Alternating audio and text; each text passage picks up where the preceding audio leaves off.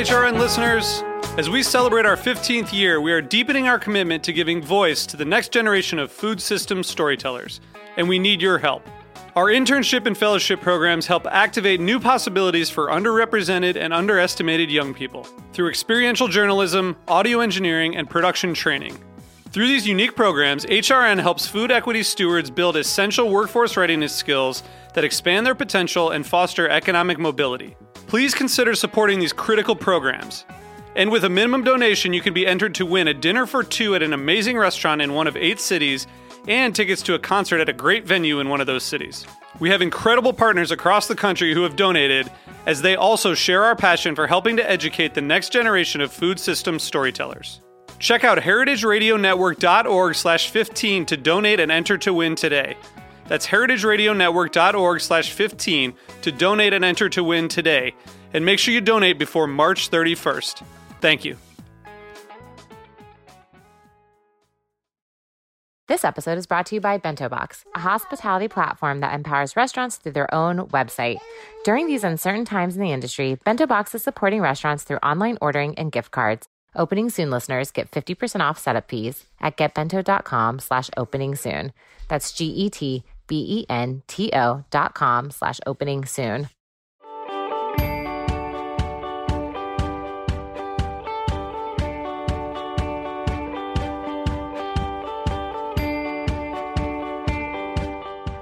The hardest thing I've had to do, the hardest decision I've ever made, the toughest call of my career. Countless chefs and restaurateurs, notorious for their ability to handle any scenario thrown at them, have echoed this lead into what has subsequently been followed by closure announcements. Starting today on this special edition of Opening Soon, which we'll be optimistically dubbing hereafter Reopening Soon, we are talking to chefs and restaurateurs impacted by the coronavirus crisis. We hope to get some advice, share some of the pain, and find hope for the future. It's heartbreaking to see the very establishments that nourish our bellies and our souls and serve as the heart of our communities on the front line of this crisis. The economic impact is devastating, and we're only just getting to see what's going to happen. There are over 15.6 million people employed in the industry in the United States. They take home over $300 billion in wages each year, and the hospitality industry alone puts out $800 billion in revenue. So today, our first guest is David Heilbron and Lee Jacobs of Heilbron Levy. David has been on the show before, and we're so happy to have him. Welcome back. He's such an expert and is always a guiding voice in this industry. So thank you for being here today. Thanks, guys. I wish I could use the words "I'm happy," but I'm not happy. But I am always. It's always good to talk to you. Yeah, it's always great to talk to you, David. So, I think you guys are probably on the front lines of this, assisting your clients. What are the questions that people are coming at you with, and what do they need to know immediately? Well, the questions change day by day, hour by hour. Today, people are asking me how long they think this thing is going to last. And we're talking about a spread from our point of view of anywhere from 2 to 6 months. And I'm having our clients prepare for the eventualities of 2 months, 3 months, 4 months, right down the line.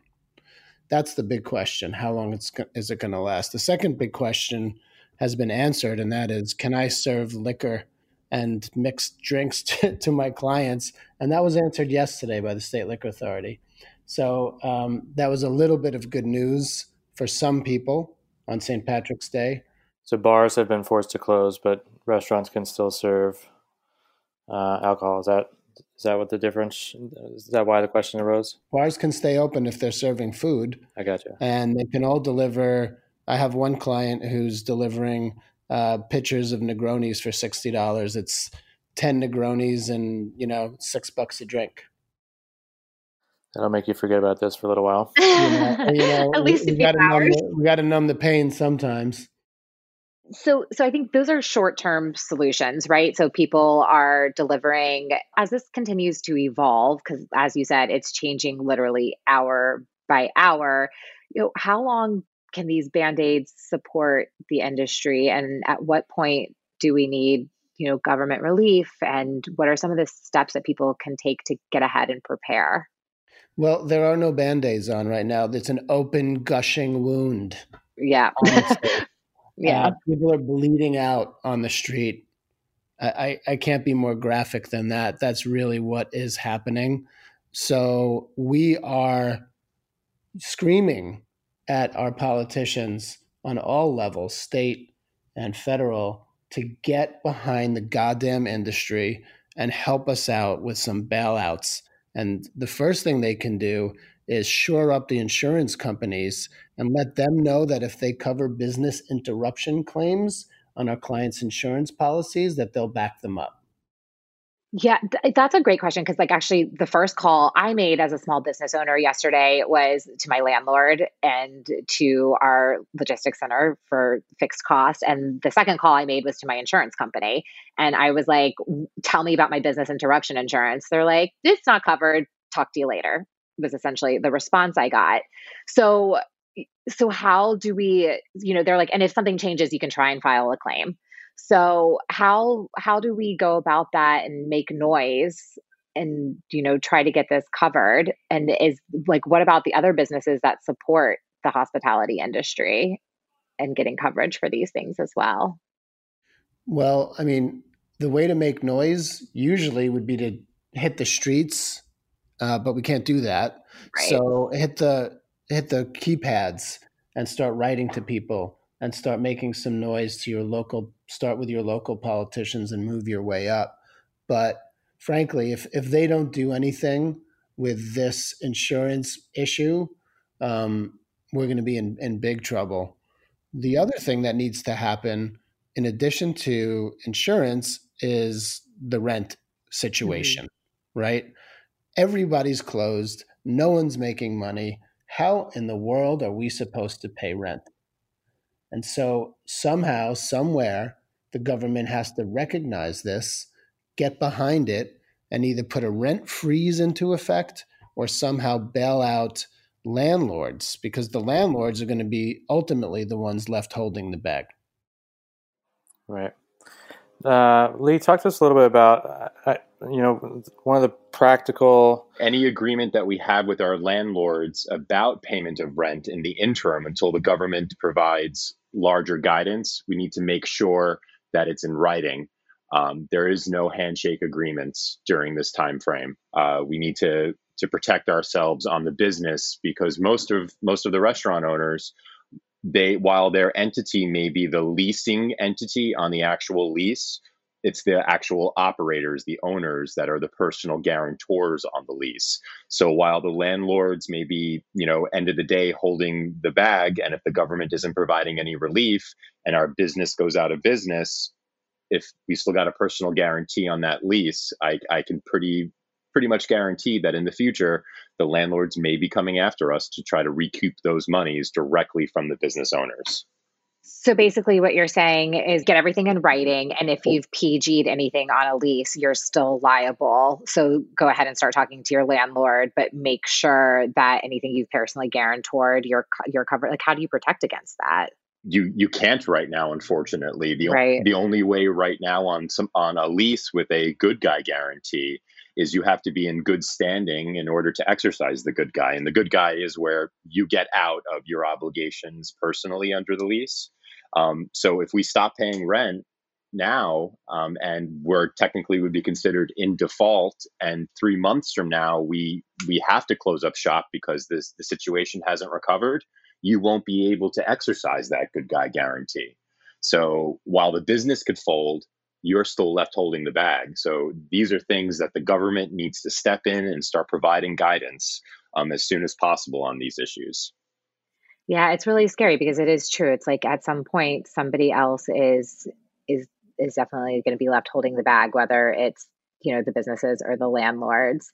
Is there a way, to start talking, like, should people start talking to their landlords now? And is it email sufficient documentation, or is that something that you need to send over to legal counsel for review?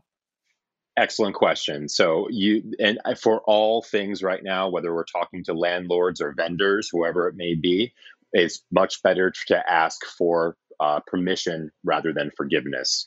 Open and honest communication is the way to prevent the unavoided and unexpected. We can't control what this virus is going to do or what the government may do.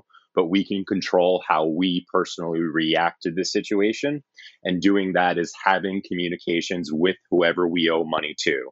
So our landlord, it's letting them know what's happening. Say we want to reopen eventually whenever we can. Please work with us. An email is sufficient in this time frame, but we do encourage that anyone who does have an agreement with their landlord, whether it be a rent abatement or to a discounted rent, that it goes into a written document that's covered over by your lawyer. So that way, if you do need to exercise your good guy guarantee in the future, you're not left in this nebulous situation where you said this and I said that. We have it in writing and it's clear, ready to go. And as it applies to vendors, the same rules. Speak to them now. Get on the touch with them now about you can't pay your bills, limit your supply chains, limit your orders. But remember, with the vendors, you probably have a personal guarantee on those agreements as well that you have to worry about. And if you're telling your vendors and you choose to remain open that you can't pay them, you have to expect that vendor is going to say, well, if you can't pay me, I'm not delivering you any goods. Right. But there's nowhere to deliver too much right now. I mean, so I think, and the vendors are hurting too. So they'll probably be willing to take whatever they can get too. So I think again, it's like the vendors who support this industry, a lot of them are also small businesses. Exactly. So it's a whole larger ecosystem. So talk to me about, Lee, I know that your specialty is the employment practices. So obviously the employees who make up this industry are also, getting the shit end of the stick, for lack of better words. That's the perfect word.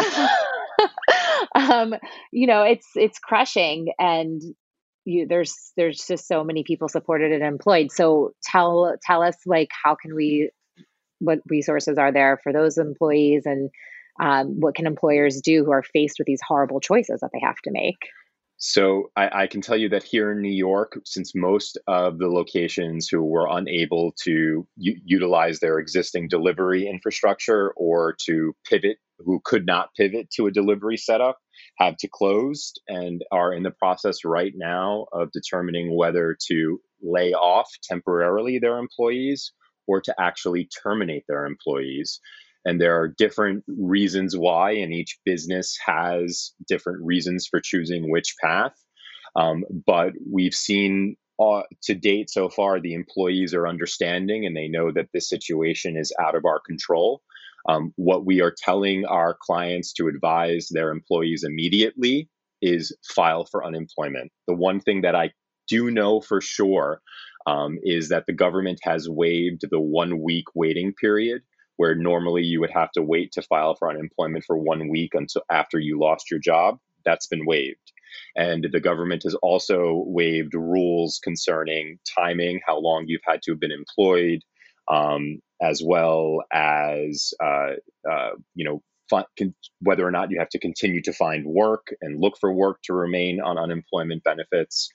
And we encourage everyone to apply as soon as possible, because remember, the same shutdown orders that are affecting us here are going to be affecting the same people here in New York and Albany in the Department of Labor that are processing these applications. So be careful what you advise, Lee. Yesterday, the New York State unemployment website crashed because I think 700,000 people applied for unemployment insurance. Yeah. There's a 1-800 number that people can also apply for unemployment as well. But yes, the guidance from the federal government is that you have to give your employees the information how to apply for unemployment. And other than that, we found some of our clients are working in creative ways to support their clients, their employees. Some are thinking about doing GoFundMes. Some are taking their profits that they make during this interim period that they're staying in a delivery model, of taking those profits and giving them to their employees that are no longer being able to work. Everyone is trying to get creative and to figure out what's happening, because the problem that we have is that the federal government has yet to finalize anything and everything with respect to how emergency paid leave is going to work. The Senate was supposed to debate this yesterday, and they didn't, and they're still dragging their feet today. So, yeah, I mean, because there's obviously a lot going on in the government as well, right? So they're trying to figure out how are we going to relieve all these people. And so, so how are people supposed to hang on? So legally they can file for unemployment. Is there any other like grants for employees or employers out there?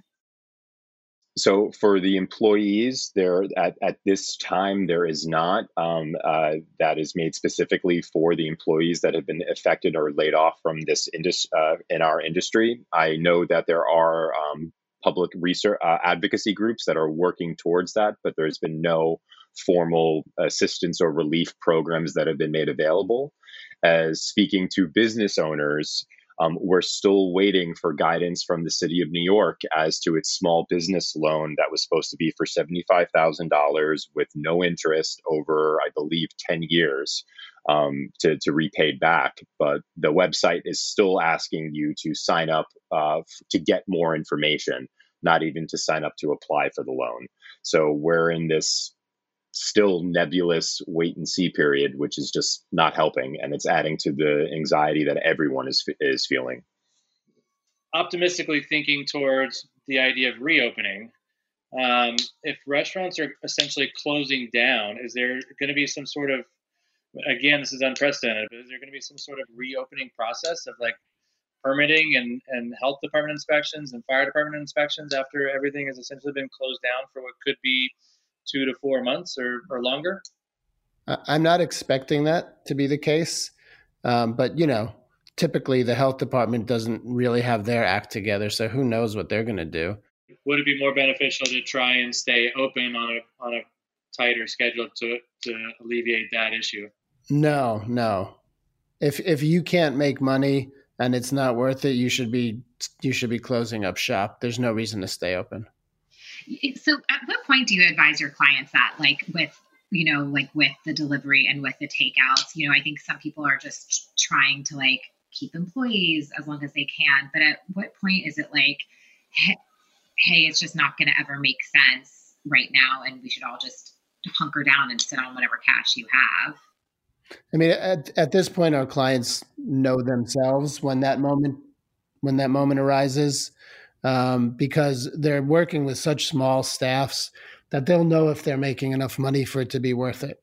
And if they're not, there's no room to lose any more money today. So if they're not making money, they're just going to close. If they are making money, they'll stay open. It's a very, very simple mathematical equation. And my last question for you is so some of, basically in New York City, they're allowing ghost kitchens, right? So what legal repercussions does that have for people to be able to get relief and aid? Because technically you are allowed to stay open right now, but not in any sort of winning proposition. It shouldn't affect anybody, honestly. If you're looking for business interruption insurance, you're still going to get it, right? Your business was still interrupted and curtailed, and you still had major losses. So it shouldn't affect anybody, honestly. So basically, what we need is to hammer home the message to the government. We need you to tell the insurance companies to give us business interruption. I mean, I got the same message from my insurance company when I called. David, how many restaurants do you think actually have business interruption insurance? Is that a solution for a greater percentage or not really? Yeah, most of them have it. Our insurance guys now are saying to contact your agent or your broker and have them put the carrier on notice and to get a claim ready. So if anybody does come in and rescues us, that you'll be ready to file your claim. Smart advice, guys. Thank you so much for being on the show and sharing. And we really appreciate what you've got to share with the community that I'm sure has lots and lots more questions. So we look forward to a quick turnaround. And we'll be talking in just a few minutes with Jill Tyler from Tail Up Goat to hear what they're doing down in DC. Thanks, David. Thanks, Lee. Okay. Good luck, everyone. All right. So today we're welcoming back Jill Tyler, the owner and service director of Tail Up Goat in Washington, D.C. Jill has been on the show before under better circumstances in episode 6. So Jill, how are things in D.C.? And I just, want to call attention to the amazing campaign you started down there with your Shut Us Down hashtag. So tell us a little bit about that. Yeah, about, I would say a week and a half ago, everything started to get more real, and we went from thinking what we were facing was going to look like a bad January or two to what was really headed our way. And we started talking to friends in New York and Seattle, and what we were realizing is we were like 10 days behind what they had already seen, where they had seen like 20% drops and then 30% drops and then 40 and then the bottom kind of coming out from under. And we, at that point, just started trying to really aggressively think about how our business could survive this, because we decided our number one priority was to have jobs for everyone to come back to. And restaurants are one of those industries where they are cash in and cash out. And if you do not have cash coming in, it becomes really difficult to sustain paying people and buying product and paying rent and paying back loans and all of those things. And we did not want to be in a position where anyone had worked any sort of time that all of a sudden the runway wasn't there to make good on. And I think we did what everyone else did. We first thought like to go or this or that, but then you start running the numbers on to go and the break even is way too high for a restaurant of our size. To make that work. And so then we just had a really open talk with our staff like throughout the week, but at the end of the week, and had a all staff meeting and told everyone what was going on. And we made the really hard decision to lay off all of our hourly employees at that point, knowing that we would likely be laying off ourselves and our managers in the coming days. And that was when, after we had talked with our staff, we started the Shut Us Down messaging. Because again, I think one of the fears when I kind of came on a few moments ago and overheard the end of your last conversation, without any guidance, we are worried that if we close before we were mandated to close, we might lose access to relief benefits that get passed or to business interruption insurance or things like that. So we were really, really begging for the mayor to shut us down, both for the safety of our employees. It didn't feel safe asking anyone to come to work anymore. And also so that we could be forced to close and our team could all go home and protect themselves and stay in, because it seems like that's what needs to be happening right now. Yeah, I mean, I think for the good of the whole, it's like you said, it's such a double-edged sword. It's because like you want to give people jobs, you want to pay them, but then like you're compromising their health for them to come work. And it's not slowing the spread of the virus, which could get us all back to work sooner. So it's like there's really no good decision to be made. And it's so frustrating that there's no like relief or any guidance yet from the government. So you guys ultimately made the decision to shut down. Did you talk to like your employment attorneys or anybody to see if you've compromised being available to relief? I mean, the conversation we just had with Hellbraun Levy made it seem like that probably would not be the case, like business is interrupted, period. But yeah, I'm just curious what you guys have heard on that front. We've been reaching out. Again, I think without guidance, no one is really sure. And even our insurance broker and the underwriter are trying to be really careful what they say because, we have a wonderful insurance broker who wants us to make sure we get benefits that should be heading our way from insurance, but is hesitant to say how an adjuster might read our policy or define open or define close, which is why for us it was so important that the mayor say, you are shut down. So now we have had that directive and we know that we can officially close our doors, not try to come up with some crazy model of takeout and pivot our entire business while dealing with a national health crisis, and let our employees go home where they need to be. Because again, what we really believe is we were being irresponsible to our community by continuing to serve and continuing to have people come through our doors and bring as many people in contact with each other. So we can now all go home. And I really, really hope that nationally and locally, that is what is asked of all of us, because I really want to have a business to come back to. And I think every day we're not staying home right now, we're adding weeks to what this looks like on the other end. I agree. I think it's really hard. And, we've had to do similar measures in our own small business, and there's tons and tons of businesses that are in the periphery of restaurants, whether it be farmers or ceramicists or purveyors and all those things that are going through the same thing. And the challenge is, the challenge of having to, close up shop essentially and let team members go. And a responsible choice is so that you can then rebuild a business. I mean, the idea of, I'm with you, Jill. I find it hard to believe that most restaurants can sustain, the economics of doing takeout in a formally sit-down environment for the 4 to 6 months that this may last. I'm worried people haven't taken the time in the panic to run those numbers. And we started running those last week, and we were just like, there's no way. And so for us, we said, well, we know exactly how much money we have in our bank account right now. We know what rent costs. We know what our loans cost. We know what insurance costs. Like, it's time to hunker down and just try to ride this out so that we can employ all these people when this is over. Have you had a discussion yet with your landlords?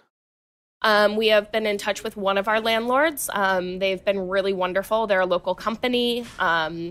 And immediately they let us cut our letter of credit in half to give us access to more liquid capital, which was really wonderful. Like, it was an immediate yes. It wasn't like let's see where this goes over the next week or two. They were like, let us make sure this doesn't go against anything we signed with our bank. And as long as it doesn't, we're going to release this to you. So, we had that conversation on Friday, and they sent me the paperwork yesterday, and I dropped it off at the bank this morning.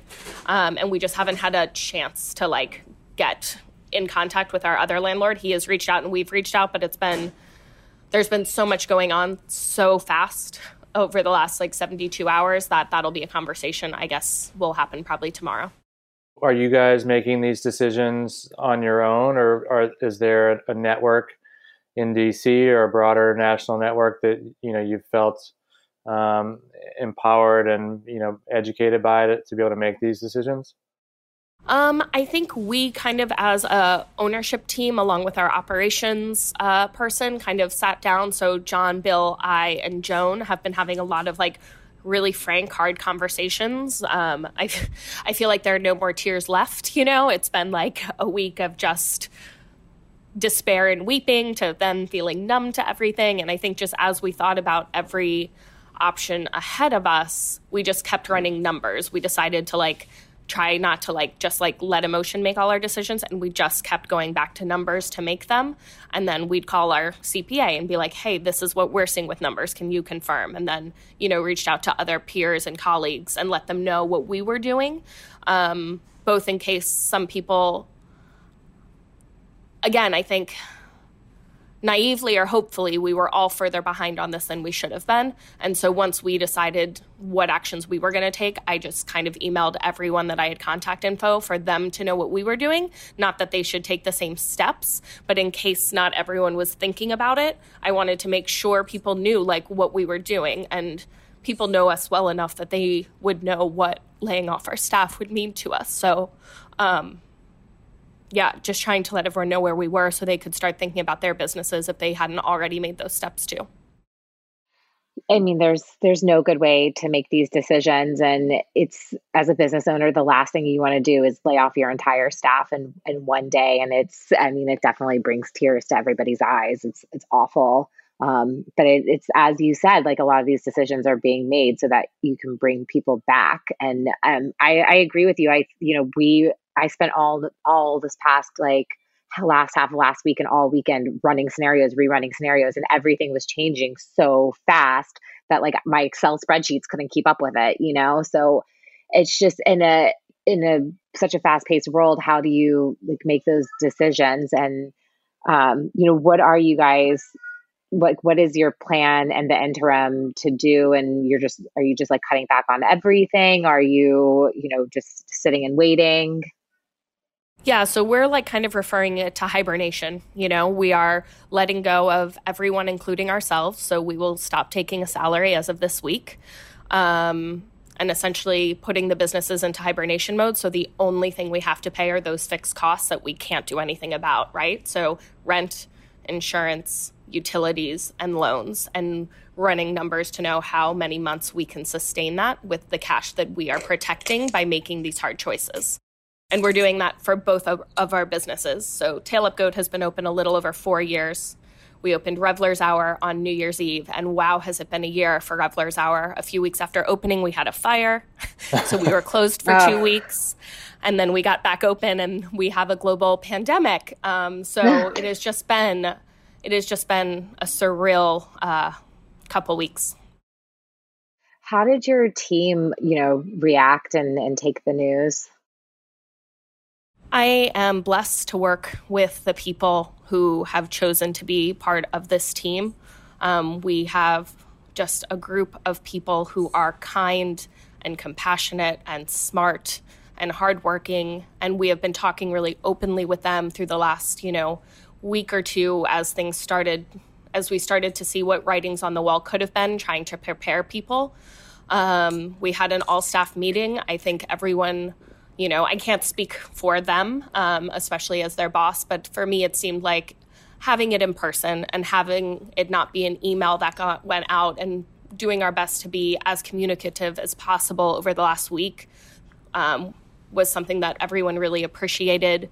And then yesterday, rather than to try to stumble through another day of to-go food and, kind of empty our coffers of the walk-in that way, we instead had all the management team come in and cook everything we had for our team to come pick up. So everyone came and picked up prepared meals and produce and pastas they could freeze and things like that. So that's how we decided to go out. And I think our employees overall understand, we're not doing anything or asking anything of them that we're not doing to ourselves. We're laying ourselves off as well. And it's all in hopes that we have a restaurant to come back to and that we can rehire them when this passes.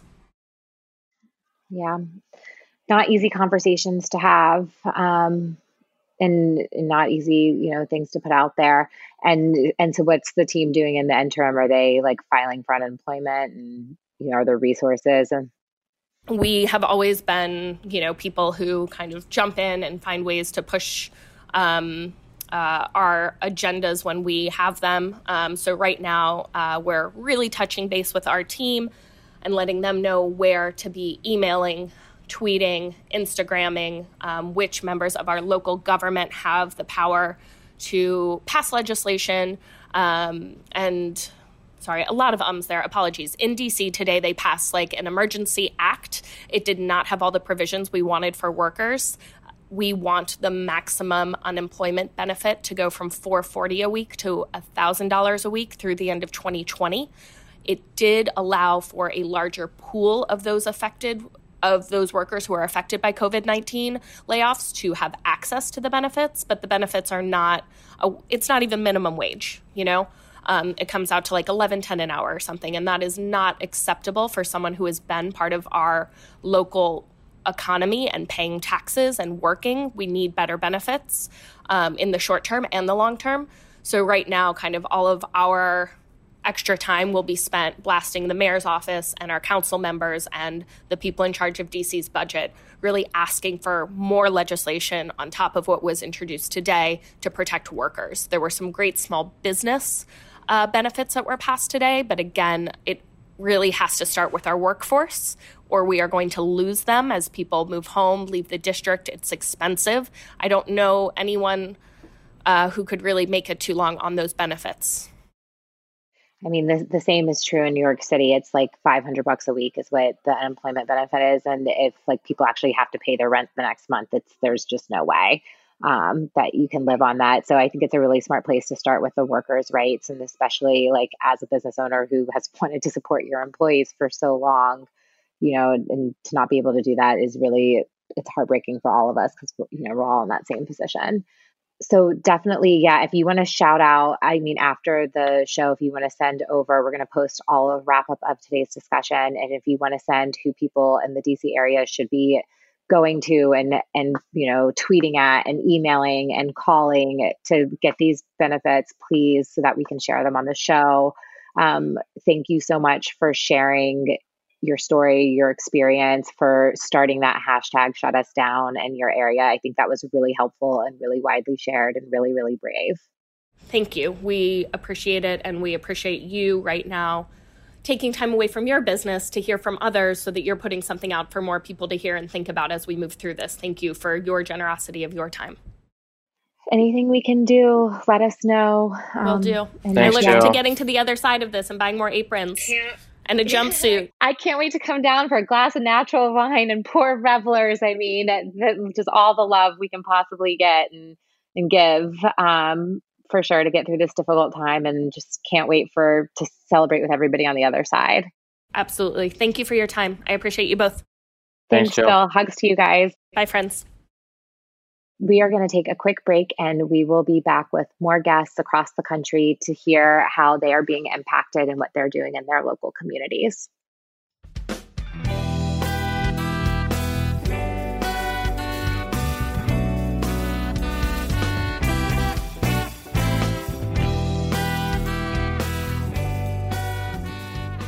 This episode is brought to you by Bento Box.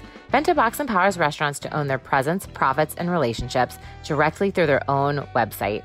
Restaurants are currently having to make significant changes to their operations, and Bento Box is setting up gift card processing and online ordering stores in as little as 4 days to support restaurants during this challenging time. With Bento Box, you can drive revenue and keep your guests up to date. Opening Soon listeners get 50% off setup fees at getbento.com/opening soon.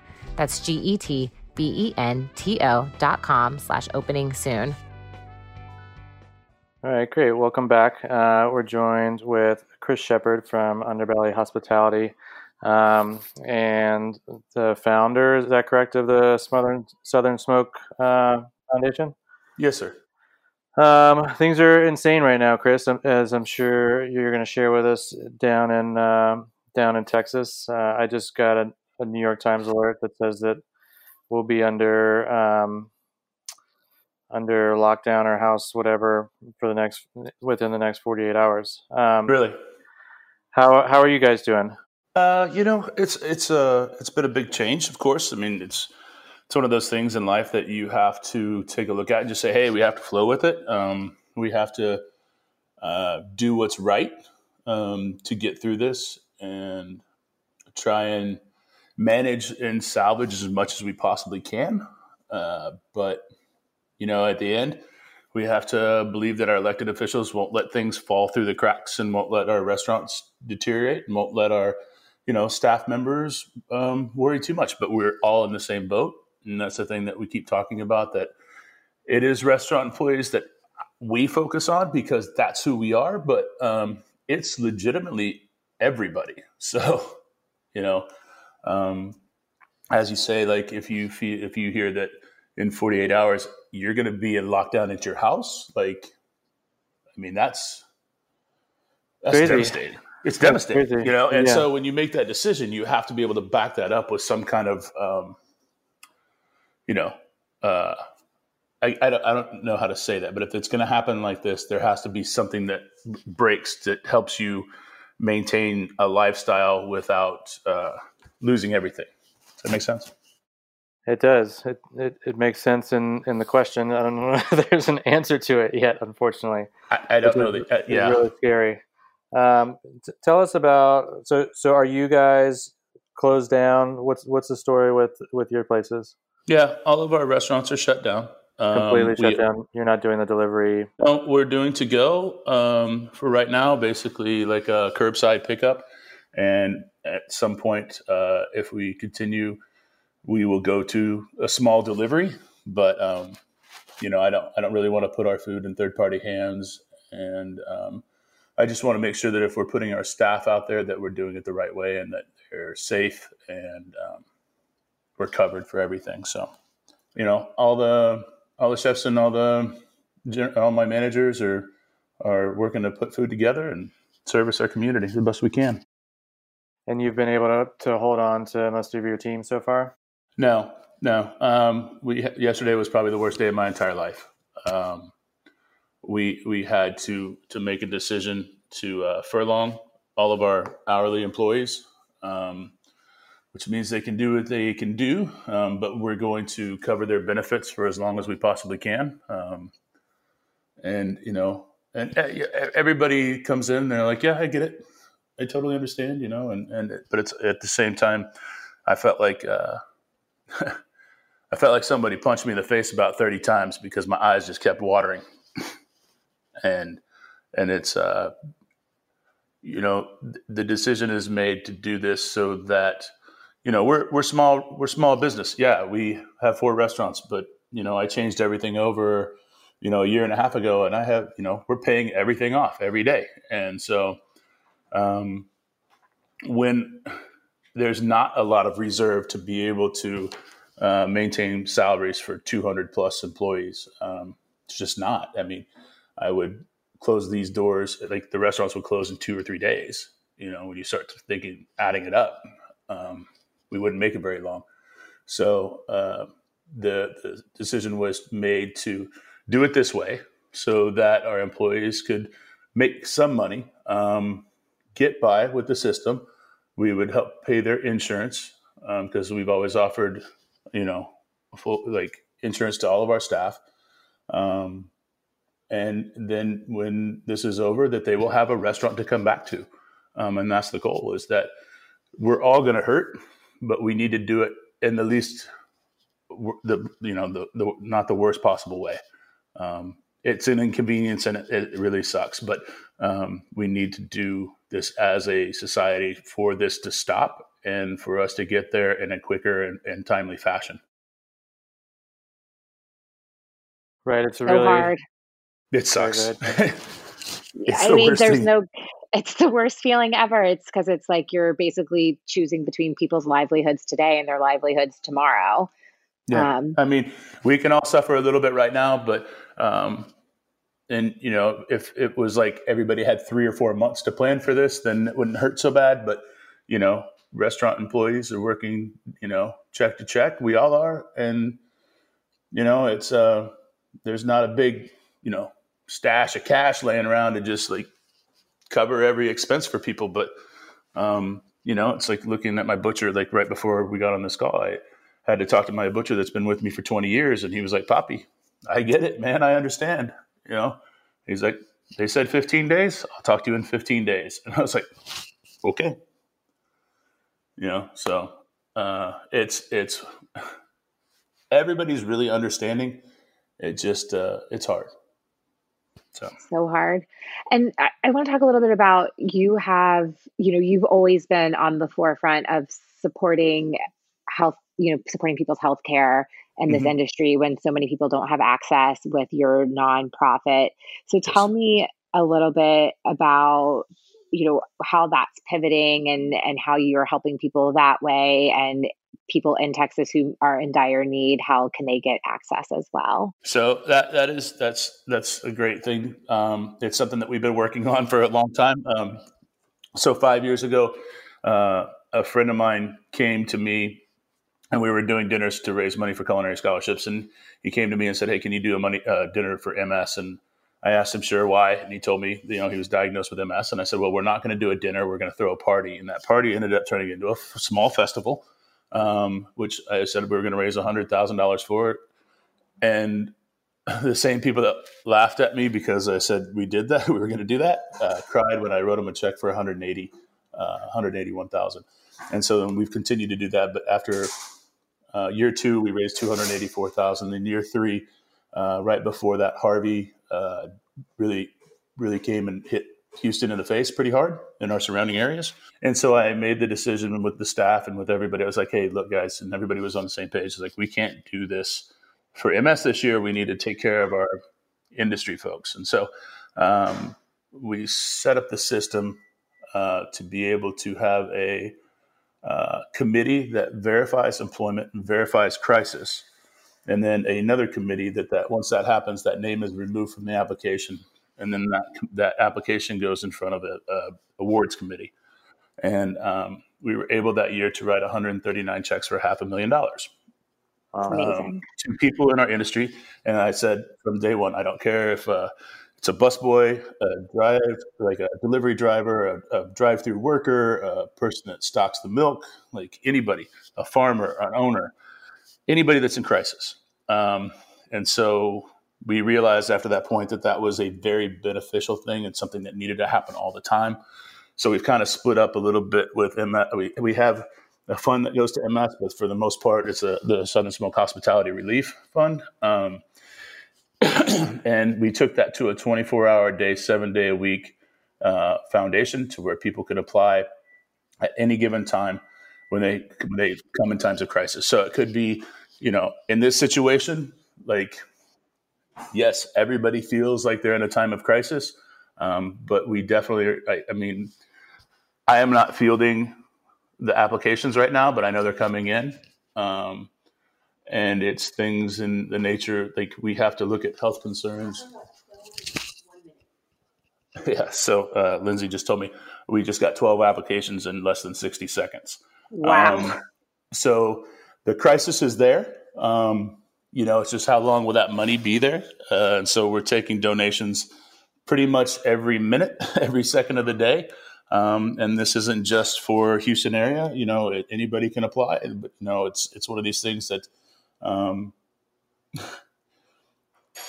we're set up for this, which is great because traditionally you just can't walk around and give out money. But we've been raising money and making sure that we have it and as much as we can to take care of our restaurant and hospitality employees. And wow, that's amazing. 12 in 1 minute. Wow. Is that a record?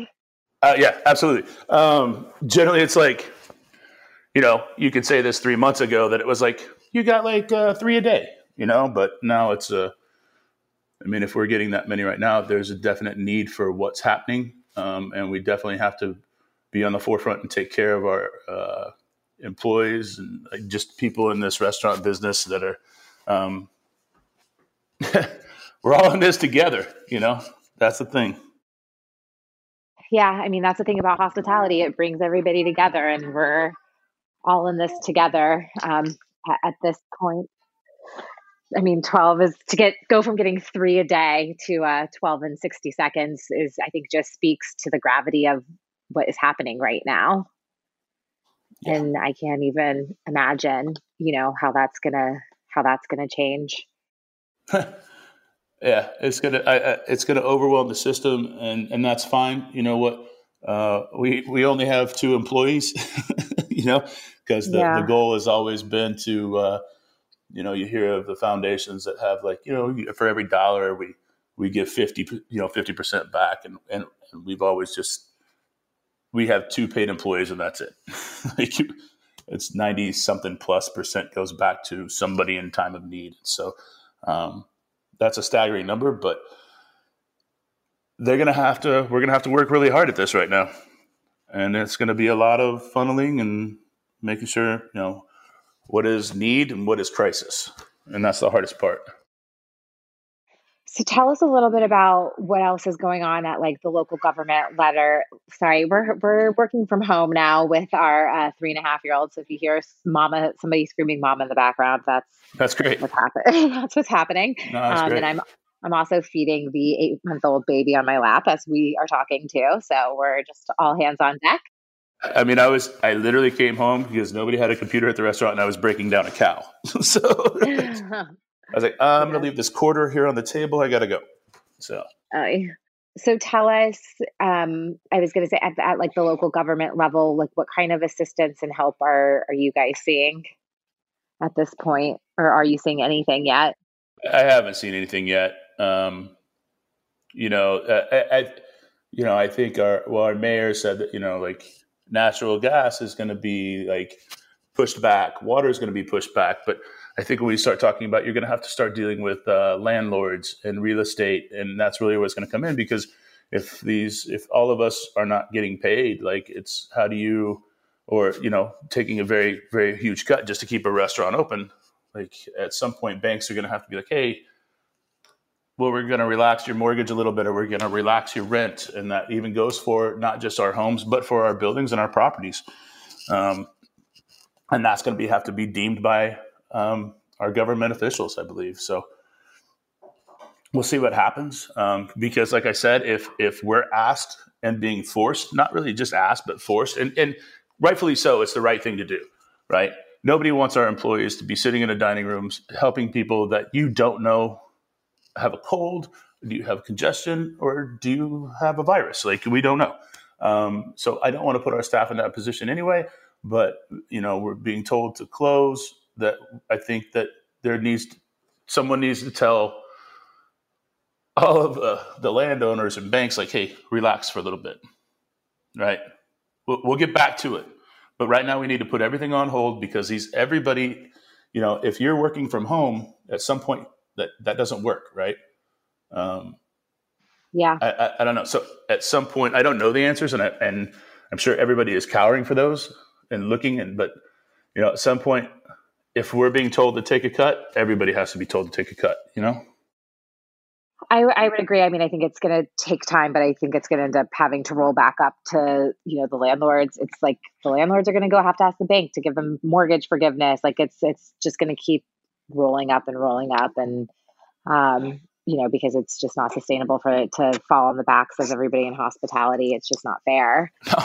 You're asking the people that work paycheck to paycheck to cover the spread, like that doesn't work. So what's the silver lining in this for you all, and how do you keep positive in this time of crisis, and and prepare for when you can come back? We just keep pushing and we keep doing what we're going to do.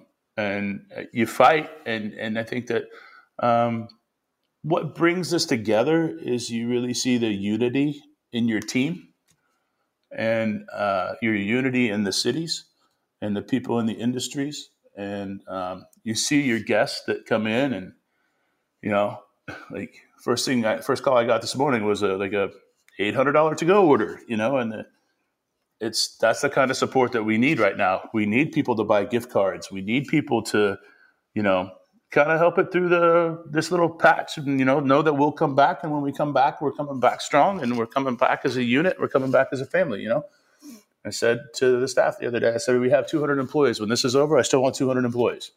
I want 200 of the same. I don't want to change.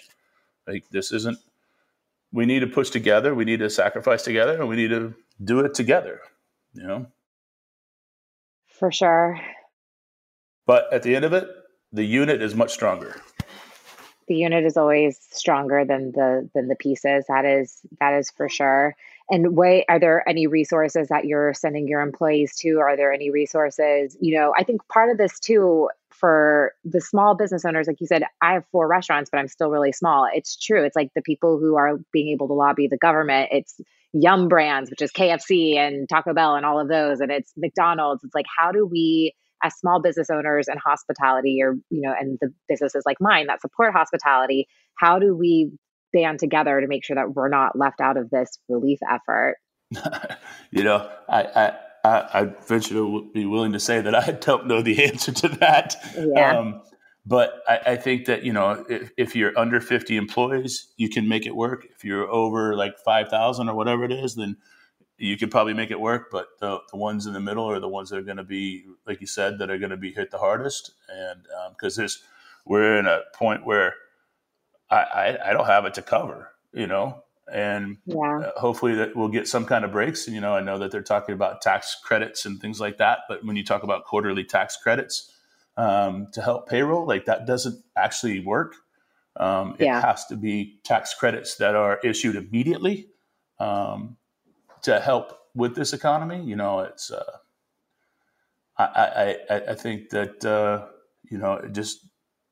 I think there's enough small business owners in this country that we should have a say. And I hope that people will listen when and if we can band together, because for the most part, we're all working really hard to keep it afloat, and we're only a couple days into it. Yeah. I mean, and that's another question for you. At what point are you just going to say, this isn't, doing the curbside pickup just isn't going to cut it anymore, and it's time for us to focus on maybe Southern Smoke solely, or whatever it is that you can do? At the end of the day, if it's just me standing out in front of the restaurant slinging burgers on a grill, I'll do it. and I'll do it for my staff. And I have a very good crew around me that says they're not going to give up. And so I'm going to test that if it comes to it, right? If it's just me and, one of my chefs standing there slinging ribs out of a smoker, I'll do it and just be putting it back into hoping that one day we can bring our stabs back. And, I don't know. I don't know. I don't ever want to have what I had yesterday again. I don't ever want to have that look and that feeling of, even though people understand, like, I am apologizing to every degree, and it's bringing me to tears right now, that it's not my fault, but I'll take it on, and I'll take that out on my shoulders to help, and our staff will do the same. Yeah.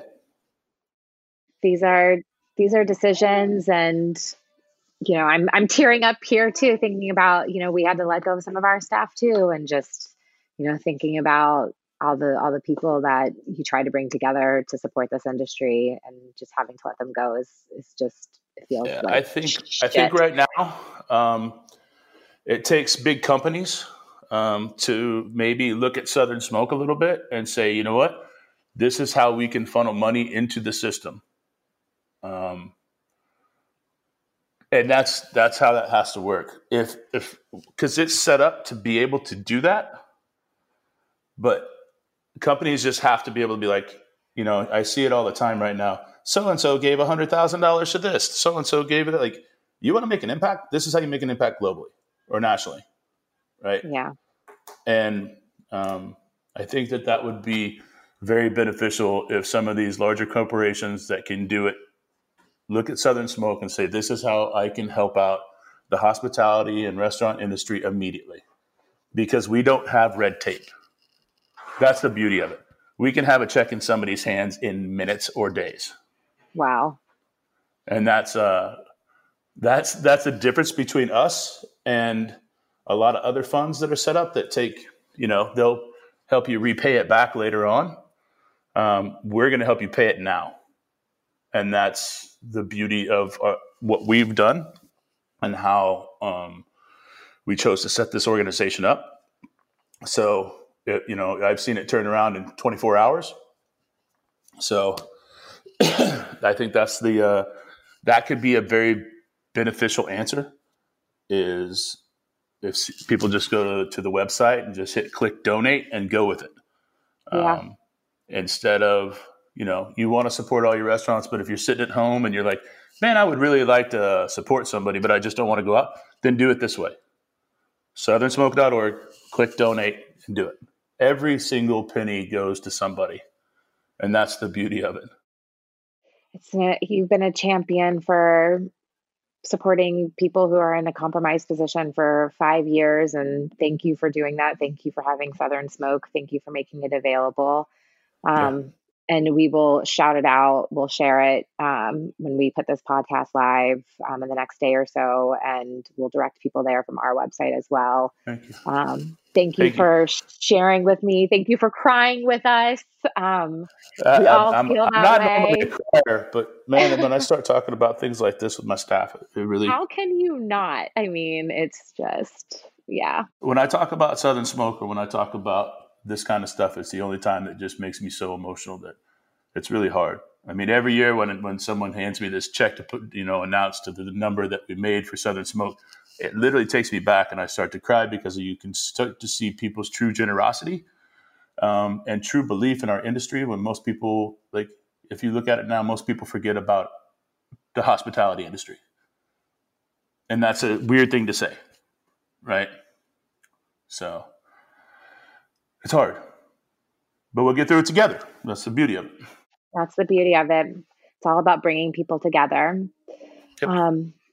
All right, Chris. Well, I know you got to go get to that smoker, and you have people apply, 12 people every 60 seconds needing the help from Southern Smoke. So thank you for being a leader in the industry. Thank you for sharing with us. And I can't wait to celebrate with you on the other side. Thank you so much. Let's make it through, and let's get it done and do our parts, and help our industry. So yeah. Stay safe and healthy, and we'll talk soon. You as well. Thank you so much. Opening Soon is powered by Simplecast. Thanks for listening to Heritage Radio Network, food radio supported by you. For our freshest content, subscribe to our newsletter, enter your email at the bottom of our website, heritageradionetwork.org, and connect with us on Instagram and Twitter at heritage_radio. You could also find us at facebook.com/Heritage Radio Network.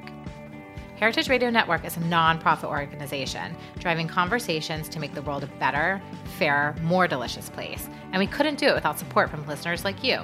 Want to be a part of the food world's most innovative community?